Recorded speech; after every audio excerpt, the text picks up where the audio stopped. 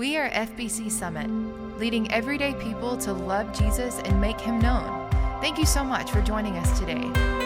Here's our pastor, Dr. Larry Leblanc. If you got your Bibles, take them and open them with me. Open them in the Gospel of Luke again tonight. We're going to be in Luke chapter 24. Luke chapter 24, we're going to start in verse 36 tonight. You've got your listening sheets, hopefully, when you came in. Luke 24, 36. We're doing a series right now called Written in Red. We're studying the words that Jesus spoke in the New Testament. And specifically, over the last several weeks, we have been studying the words, the red words, the written in red, because in many Bibles there's a red letter edition. It will place the words that Jesus spoke in red letters. We're specifically focusing on the red letters that Jesus spoke after His resurrection or post-resurrection. So that's what we've been studying the last several weeks, and we're going to continue studying that tonight. And so I'm glad you're here for that. If you did not, did anybody not get a listening sheet? You want a listening sheet, but you did not get a listening sheet? Anybody need one? Everybody good? I don't think that's ever happened. That's fantastic. Watch, you're not going to have to get anybody any listening sheets. So you get the night off back there. That's wonderful. I can't imagine anything more traumatizing or shocking than finding out that your wife or husband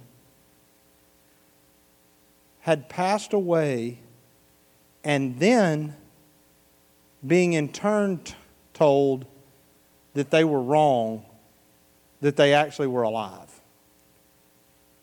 I came across a story years ago, and it's just kind of a haunting story to me.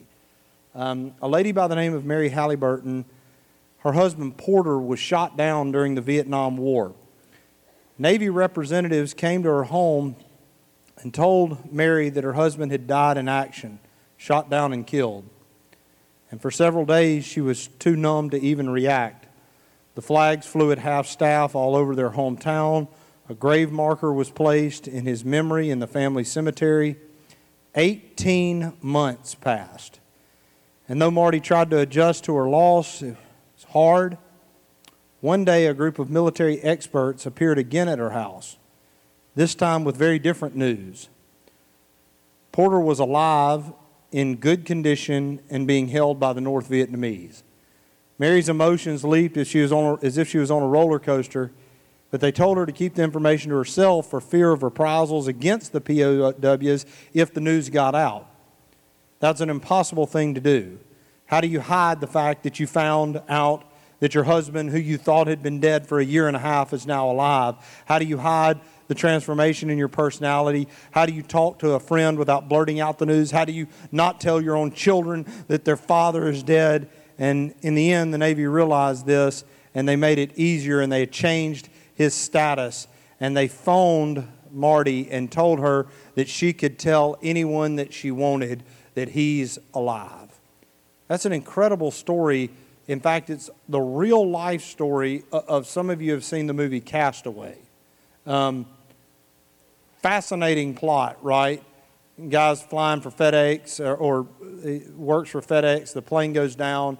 He's the only one that survives. He ends up on a desert island. He doesn't just end up there for days or weeks. He ends up there for years till eventually, I don't want to I'm going to spoil the movie. You haven't seen Castaway by now. Too late. It's old. So he gets he finally makes his way off the island, and he makes it back. And the woman that he was engaged to had not only moved on, but she had gotten married because she thought he was dead, and now she has a child. And trying to figure out, how do I get back to life in the midst of that? Mary Halliburton's story is the real life story of somebody finding out that news. I don't think it would have been any less shocking post-resurrection of Jesus for people that believed, knew, saw that he was dead to find out that he was alive. And so we see an appearance of Christ that comes up in Luke 24. We talked about the Emmaus Road a couple of weeks ago, and I want you to see this appearance to the disciples in Luke 24. I'm going to start reading in verse 36. While they were still talking about this, the resurrection, Jesus himself stood among them and said to them, "Peace be with you." And they were startled and frightened, and thinking they saw a ghost, he said to them, why are you troubled, and why do doubts rise in your minds? Look at my hands and my feet. It is I myself. Touch me and see. A ghost does not have flesh and bones as you see I have. And when he said this, he showed them his hands and his feet. And while they still did not believe it, because of joy and amazement, he asked them, do you have anything to eat? And they gave him a piece of broiled fish, and he took it and ate it in their presence. And he said to them, this is what I told you while I was still with you. Everything must be fulfilled that is written about me in the law of Moses, the prophets, and the Psalms. Then he opened their minds so that they could understand the Scriptures. Big idea as we read this text together is that the peace of God is available to those who have a relationship with the resurrected Christ, who is revealed through God's Word and who is revealed by the power of the Holy Spirit. So let's go back to verse 36. They're all talking about what happened, and Jesus shows up among them. Obviously, he has come into the room supernaturally. And what do they think they're seeing? They think they're seeing a ghost, right? You saw that? Is this really you? Could this be possible? It's an interesting subnote to me in this text that it would be easier for them to believe in ghosts than it would be that Jesus did what Jesus said he was going to do. I kind of got caught up on that this week because I truly believe that even in evangelical circles that there are people who would rather believe myths and fables and legends and stories and silliness than they had the actual gospel, than they had actually what's in the Word of God. It is amazing the number of people who are interested in the paranormal and the number of people who are, there's whole shows related to ghost adventurers. And I can remember when my children were little, how many of you, I know some of you have seen this show, it may even still be on, I don't know. Did any of you watch Finding Bigfoot? You remember this show? I'm going to spoil that one for you if you haven't seen it. They haven't found him. They're looking. They haven't found him. But when my kids were little, my son was just eaten up with this show, like Finding Bigfoot. So it's these people that are out. This ludicrous. It's just the craziest. I think some of them came to Holmesville, or it was somewhere around here. Like, I guess if we're going to have a Bigfoot, Holmesville is as good a place to have one as anywhere. But they're out there looking. And is the plural of Bigfoot big feet or Bigfoots? I don't know. I don't know. But they're out traipsing around in the woods. They got sonars and they've got game cameras and they've got listening devices all over the place. And I'm a redneck and I'm friends with a lot of rednecks, and game cameras are everywhere. It's why you can't poach anymore. They're everywhere. If there was a Big Feets, I'll just cover it. I don't know which one it is. If there's a Big Feets running around, somebody's getting a picture of him, right? And by the way, I'm a redneck. A lot of you are rednecks. Let's just own it. Let's just say it's 5:10 one afternoon in Holmesville, Pricedale, Tylertown, Bogachetta, Amite County, all of these places, anywhere. I'm not picking on Holmesville. And you're sitting in a food plot.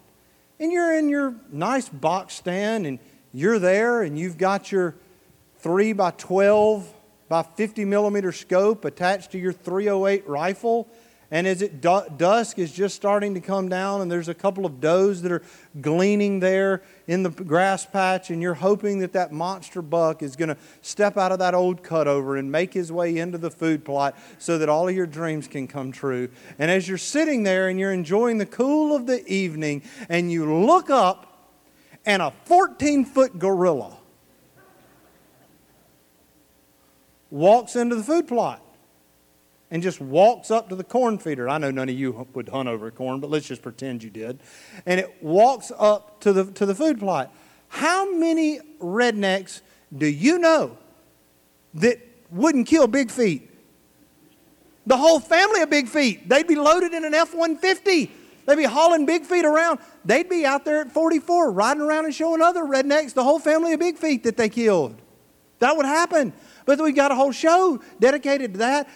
Another show, I'm flipping channels the other day, and these weirdos And by the way, even a 9-year-old quit watching that show because he finally looked at me and he said, if they were ever going to find Bigfoot, they would put that on the big people news. That's big people news. I said, yeah, Bigfoot would have made it to the big people news. So we moved past that. And so then paranormal activity, and they've got people that are listening in the walls with sonar and trying to figure out the history. And if this lady who lived here in 1860 is going up and down the stairs. And I'm listening to all of this, and it's silly, and you can use it for comedic value, and I have no problem with that. But at the end of the day, I think it illustrates something about what we're talking about, that there are people who would rather be interested in the paranormal and the silly and the ridiculous and witchcraft and paranormal activity and Ouija boards and devilish things than they had be interested in the actual supernatural things of God as revealed in Scripture. And what goes back 2,000 years, they think they've seen a ghost. Obviously, it's not a ghost, it's Jesus himself. And Jesus says these words, and I think we have to clarify this statement because this is an abused word in our culture. What is Jesus' message to them? What's the first thing he says? Peace be with you. Now, let's clarify something.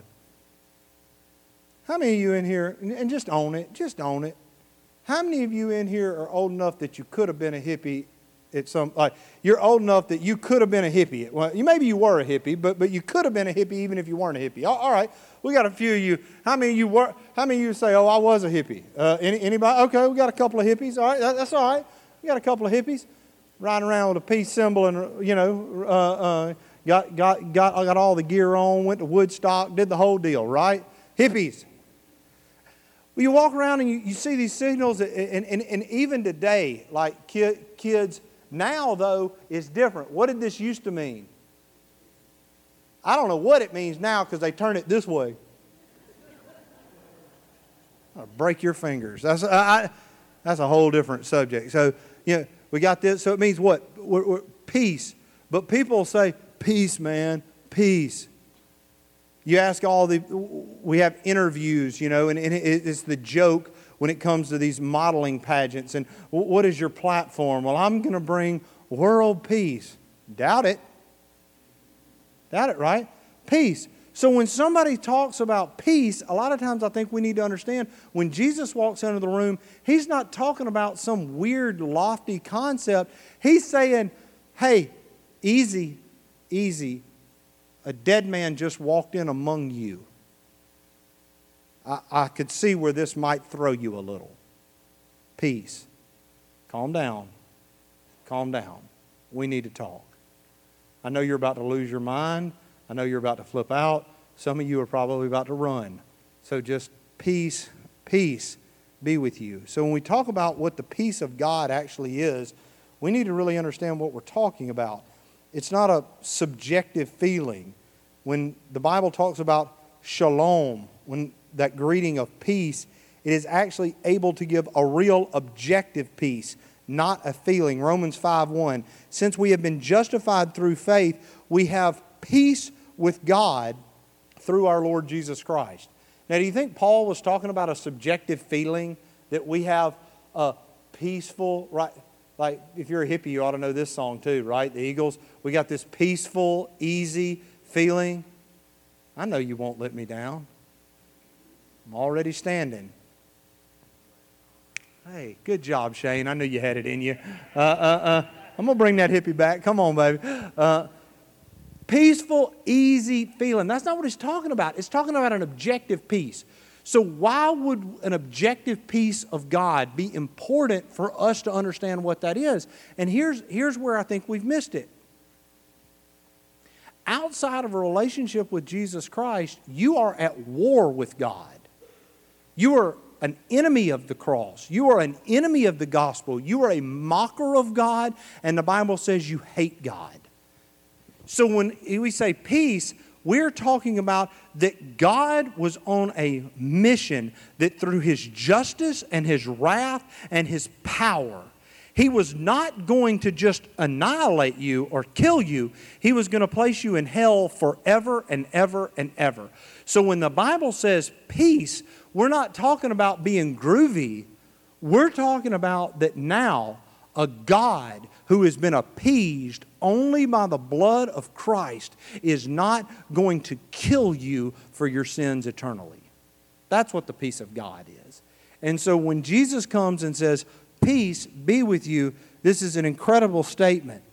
People always say that they want peace. But until someone really experiences a relationship with God, they won't have peace. It's why I've learned just in private conversations with people, this is true of the pulpit, but this is true of your conversations with everybody in your life, family, friends, everybody else. Everybody wants to talk about all their problems, but they don't want to talk about their issues about their relationship with God. When I meet with people, every time they want to tell me about their problems with their wife. They want to tell me about their problems with their husband, their problem at work, their problem with stress, their problem with anxiety, their problem with addiction, their problem with this, their problem with that. And we'll go through all of these things, and most of the time you have to bring it back and you say, well, let's talk about your relationship with God. And most of the time people say, oh, I know I need to get that right, but really I want to come talk about this. And I just want to tell you something. Let's all come in together because I'm going to counsel all of y'all like this is just one big counseling session. You can forget it. You're not going to get your marriage right if your relationship isn't right with God.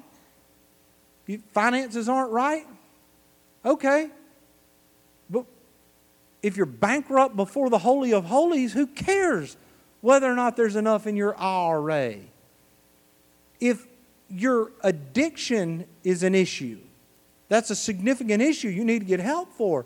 But you're not going to make it through that addiction unless you're at peace with God. So we need to constantly be bringing people back to the conversation about their relationship with God before we're willing to talk about all these peripheral issues and then they say, yeah, I know I probably need to pray more. No, you're lost. Your biggest problem is that you're lost. It'd be like going to the doctor and you have fallen and an axe has gone all the way through your leg and you're bleeding profusely on both sides. You're in danger of bleeding out. You're in danger of losing your leg. And you come in and they rush you into the emergency room, and as the doctor is treating you, you looked at the doctor and said, no, don't worry about that. And he looks at you like you're crazy. He said, I've been dealing with some allergy stuff.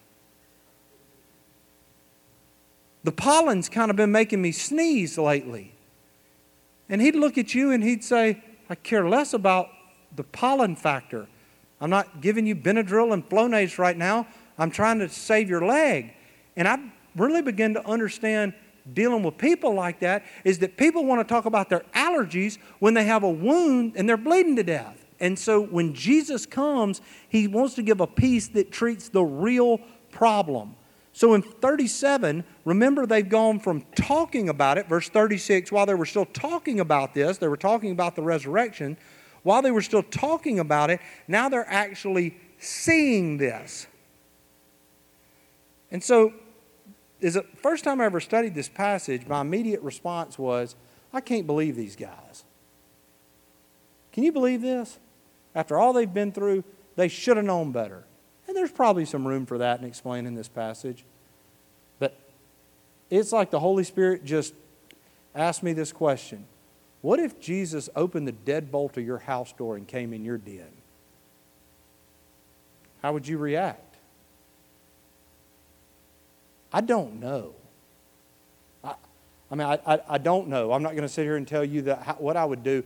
But for them, it was as big a shock seeing a dead man standing there that they are absolutely, they're about to lose it. And so what will it actually be like? And so that caused me to ask an even different question. You all, if you're saved, if you're saved, you are going to see Jesus one day. One of two ways. It's either going to be by rapture, right? The heaven's going to open, trump's going to sound, and those of us who are still living are going to do what? Go to meet him in the air. Rapture or at death. People always talk about the pearly gates. You are going to see Jesus. When it talks about heaven, the gospel song, I want to see Jesus. We're going to see him high and lifted up, exalted, shining in the light of his glory. We're going to see Jesus. And at that point, I can't help but go back to this passage and ask the question, what will it be like when we actually behold Him? How many of you know the song, or you remember the song, one of the most popular Christian pop songs of all time, really, but certainly of recent years, the song "I Can Only Imagine"? He asked a really good question in that song. Here's the question: will I sing hallelujah, or will I be able to speak at all? You know, for most of my life, I'm inquisitive. I have been. I ask questions about things I don't know that I even care about the answers to. I had a 45-minute discussion the other day with a guy about how to get a beehive started. I'm never going to have beehives. I don't know why, but I know tons now. I mean, I didn't know. Did you know that you could change the sex of a female, or you can actually change a bee from a female into a queen by exposing it to certain elements I learned about how you can extract honey, about how you place these bees, what the type of moths that you have to watch out for because they will evidently wipe your hives out, the type of suits that you have to wear. I mean, I'm listening and I'm honestly fascinated by this. So we're getting into it and finally, the guy said, "You think about getting some bees?" I said, "No, I haven't. No, I don't want any at all." And I think he thought, and I was like, "I'm just interested. It sounds interesting." It's kind of interesting to me that you're this interested in it. I'm like, I think that's incredible. Like the farmer's market sells honey, and I don't have to worry about anaphylactic shock. So I'm good with you doing that. It was interesting, and so I was listening to that. So my whole life, when I thought about heaven, especially when I really started studying the Bible and being fascinated with the Bible, I thought that I'm going to get to heaven one day, and it's like I was going to pull Jesus to the side and kind of interview. Like, I've got all of these questions. Here's this stuff I didn't understand about the Bible. And by the way, in my life, this happened, and I didn't understand this, and why didn't you do this, and how come this took so long? And I kind of saw it like Jesus was going to pull me to the side, and I was just going to have an eternity to quiz Him. And I think here's what I've come to understand. I think that not being able to speak at all is going to be closer maybe even than singing hallelujah. When we behold Him, when we actually see the majesty and the holiness and the beauty, that's what's going to happen. And then verses 38 through 40, this is an important passage that gets ignored. "Why are you troubled? Look at my hands, look at my feet. It is I myself." In other words, it really is me. Touch me. In other words, I'm not a ghost. I'm not an apparition. I'm not a spirit. He rose in the physical body. If you're fading on me right now because you ate that blueberry scone and it's starting to sit heavy and your eyes are starting to get a little heavy, right now I need you to come back because this is important. Jesus did not just spiritually rise from the dead. He physically rose from the dead. He had a body. He said, "Touch my body." And then He ate fish. Now, was this because Jesus was going to starve to death if He didn't eat broiled fish? I'm glad society has come a long way in the past 2,000 years. Because if these dudes had ever had fried fish, they would never have boiled fish again. There's no reason to ever boil fish. That's disgusting. Get some cornmeal and it would have changed their life, I think, forever. And so they reach up and Jesus eats the fish. And you're thinking right now, well, why in the world does that matter? Well, if you were a ghost or you were an apparition and you were to take a bite of something, obviously it wouldn't enter your body. That wouldn't happen. So He's showing them not just by touching His flesh, by watching Him eat. Now, this is what separates biblical Christianity from every other religion and false cults. That Jesus rose from the dead. Physically, in bodily form, He rose from the dead. Every false religion, but even specifically, this text can be used to refute Jehovah's Witnesses. Jehovah's Witnesses claim that Jesus' body was not resurrected, but that He became a spirit, and that He showed up in spirit. Now, if you are going to teach that Jesus did not have a bodily resurrection,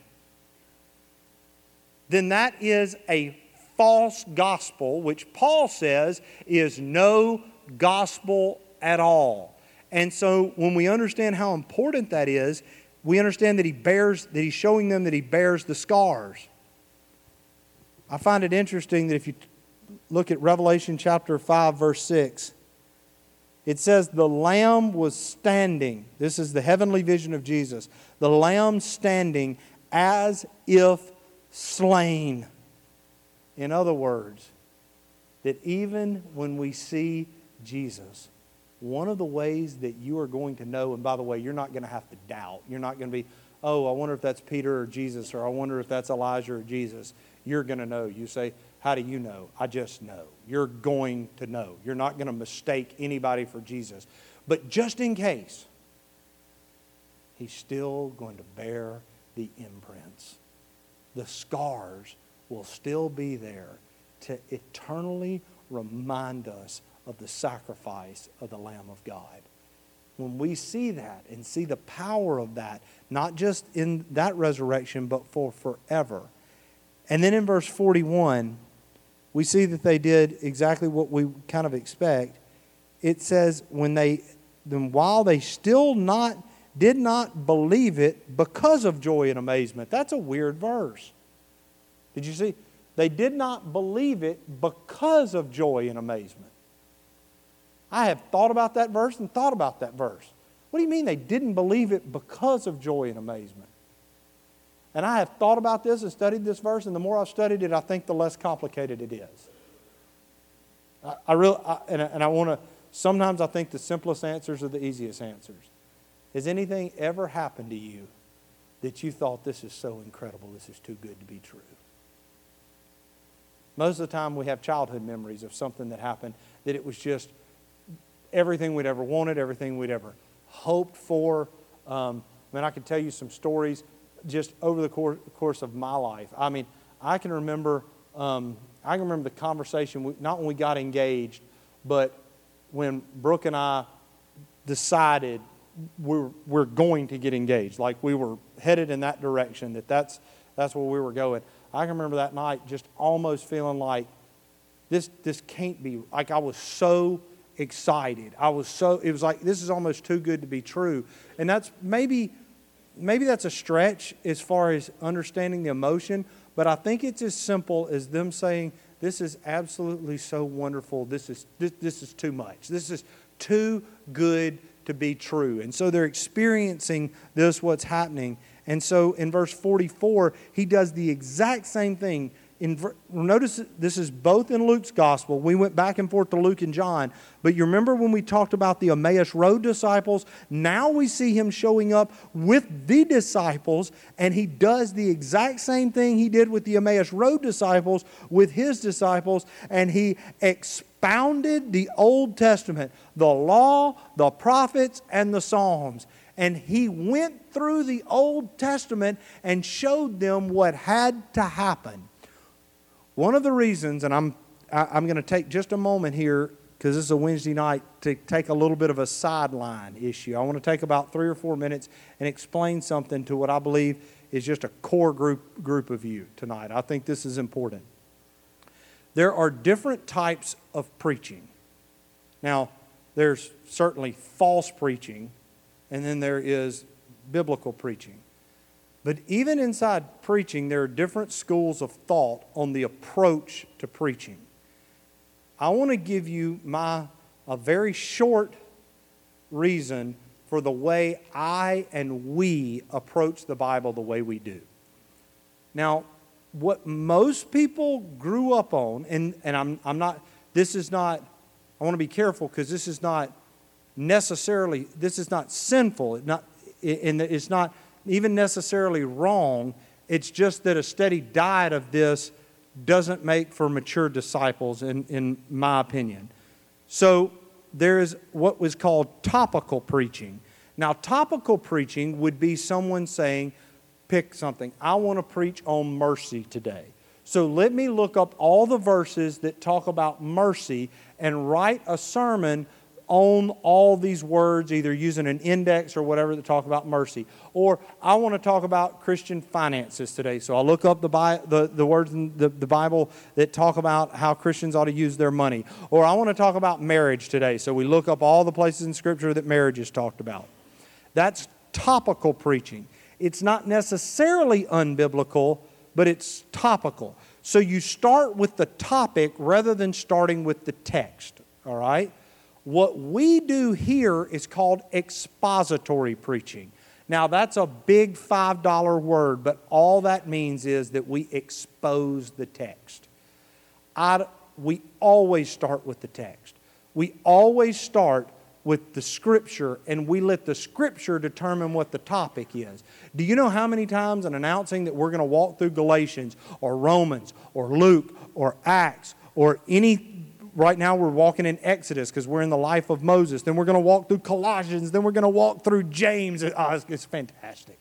I got 66 books. I want to preach them all twice. If the Lord just lets me keep living, I'm just going to preach them all and I'm going to start over again. And the reason we do that is because I want us to be a slave to biblical authority. I want you to fall in love with the Bible, and I want you to see what the Bible says. And sometimes you've seen this in your own private reading.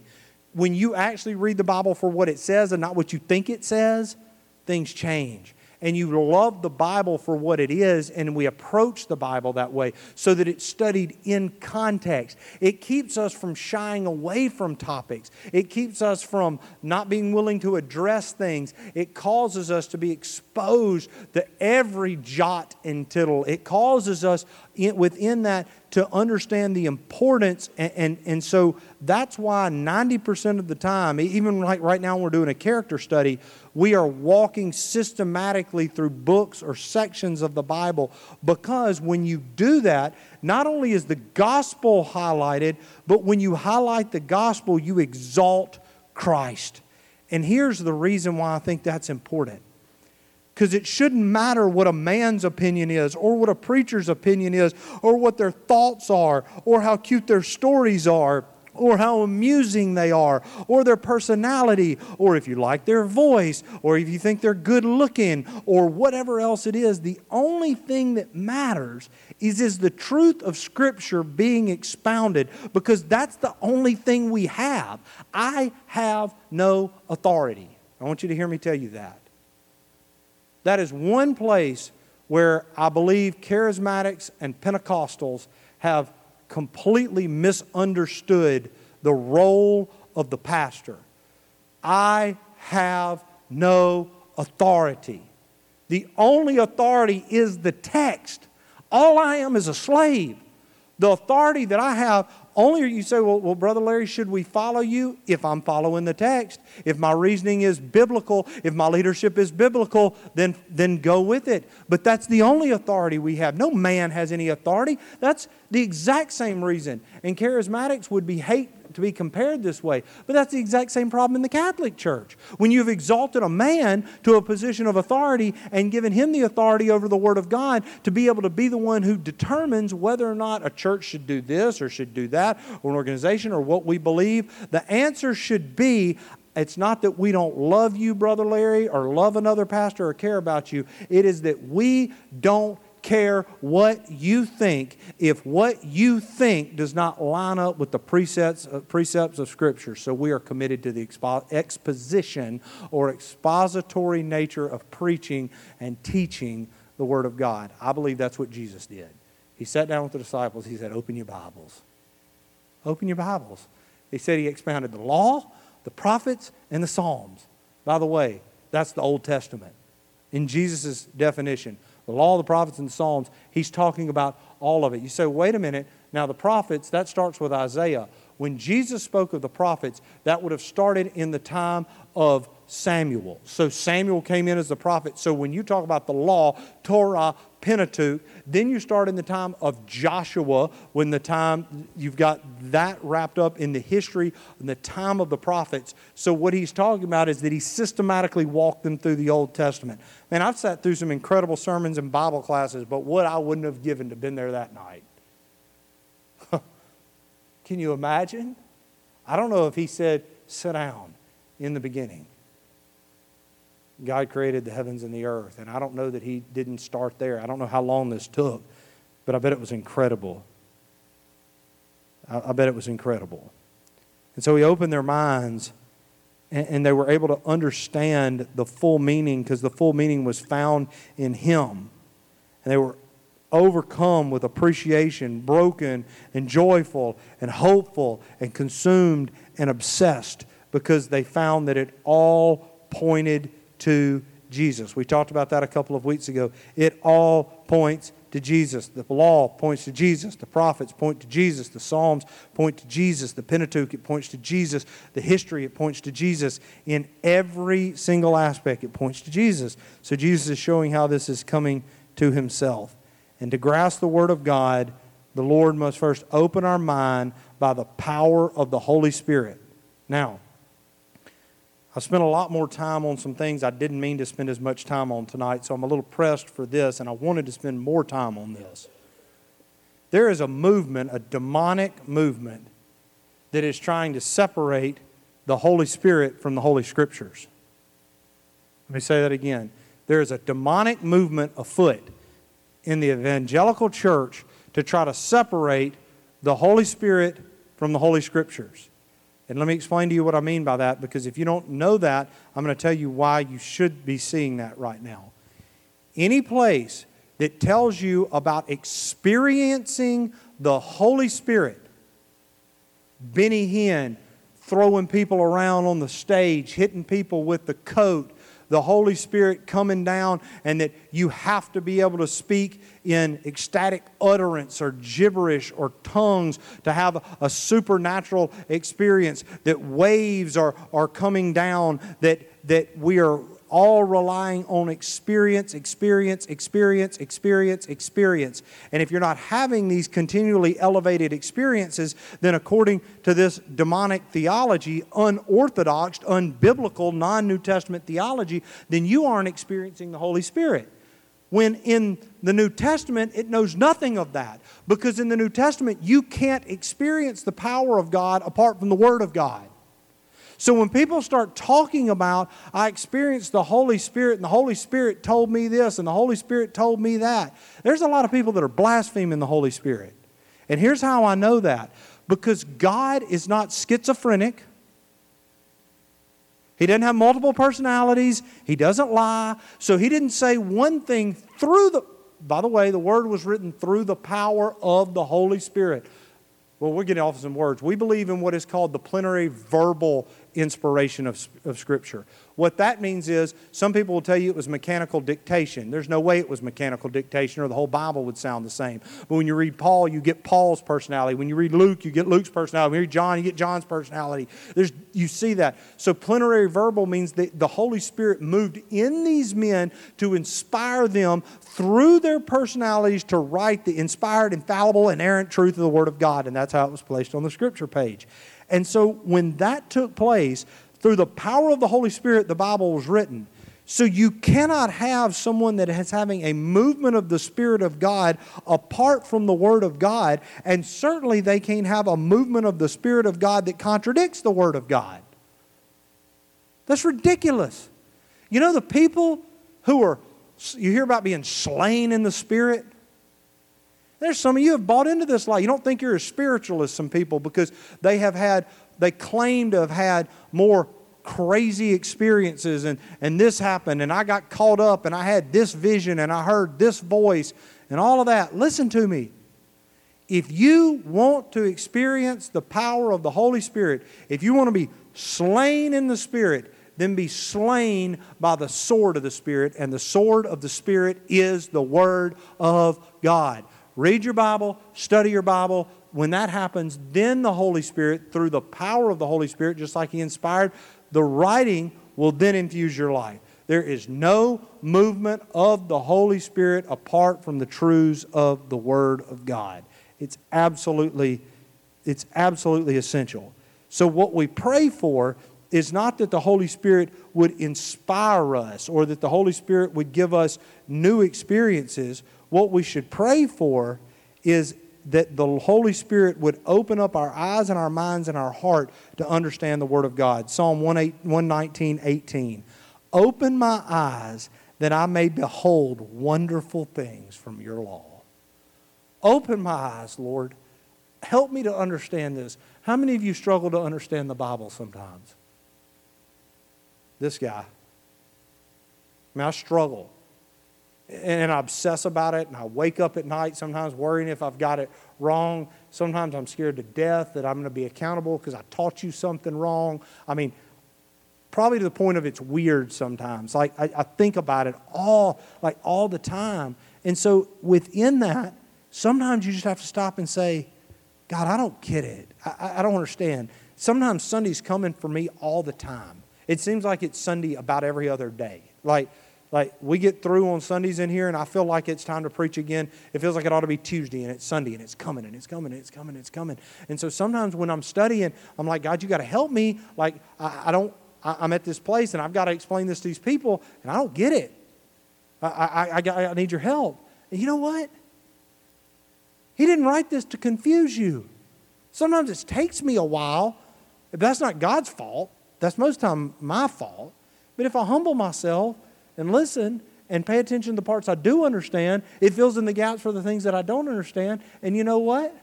When I was young, I thought as a child. And I've noticed the older I have gotten, the more I understand the Bible. The more I've studied. Now when I pick it up, I still struggle, but I don't struggle like I used to. It's gotten, I don't want to say easier, but it's gotten easier to understand because you practice it and you ask for help. Even Peter, this helps me. This really helps me. You might want to write down this passage, 2 Peter 3:16. Peter, talking about Paul, said that things in Paul's letters were hard to understand. 2 Peter 3:16. The Apostle Peter, talking about the Apostle Paul, said that some things that Paul wrote were hard to understand. I love that verse. If the Apostle Peter struggled with it, I think God's okay with sometimes me having a little bit of difficulty, right? Sometimes it's hard to understand. It's not elementary. Sometimes it is tough, and that's okay. It's hard, but it's not impossible. You understand more the more you study. Tozer said the Bible is a supernatural book, and it can be understood only by supernatural aid. Spurgeon said the best interpreter of a book is generally the man who wrote it. I love that. The Holy Spirit wrote the Scriptures, so go to Him to get their meaning and you will not be misled. Go to the Holy Spirit, ask for help. So we pray to the Lord, and the prayer ought to be something that sounds a little bit like this. Lord, open my eyes to see, open my mind to comprehend, and just as important as those other two, open my heart to believe it. Because when you believe it, it's transformative. And in the power of the Holy Spirit, you can say, I was slain in the Spirit. Not because you lost control of your bodily functions, not because you started uttering ecstatic gibberish, but because the Lord God in His power took the Holy Spirit, by the power of the Holy Spirit, took the sword and rammed it through your heart. And so because of that, you were convicted of sin, convinced of the holiness of God, and became obedient to Him. I want to be slain that way. I want to be taken over by the power of the Holy Spirit. And that happens through the Word of God. Thanks for listening to FBC Summit. We are leading everyday people to love Jesus and make Him known. For more information, visit our website, fbcsummit.org.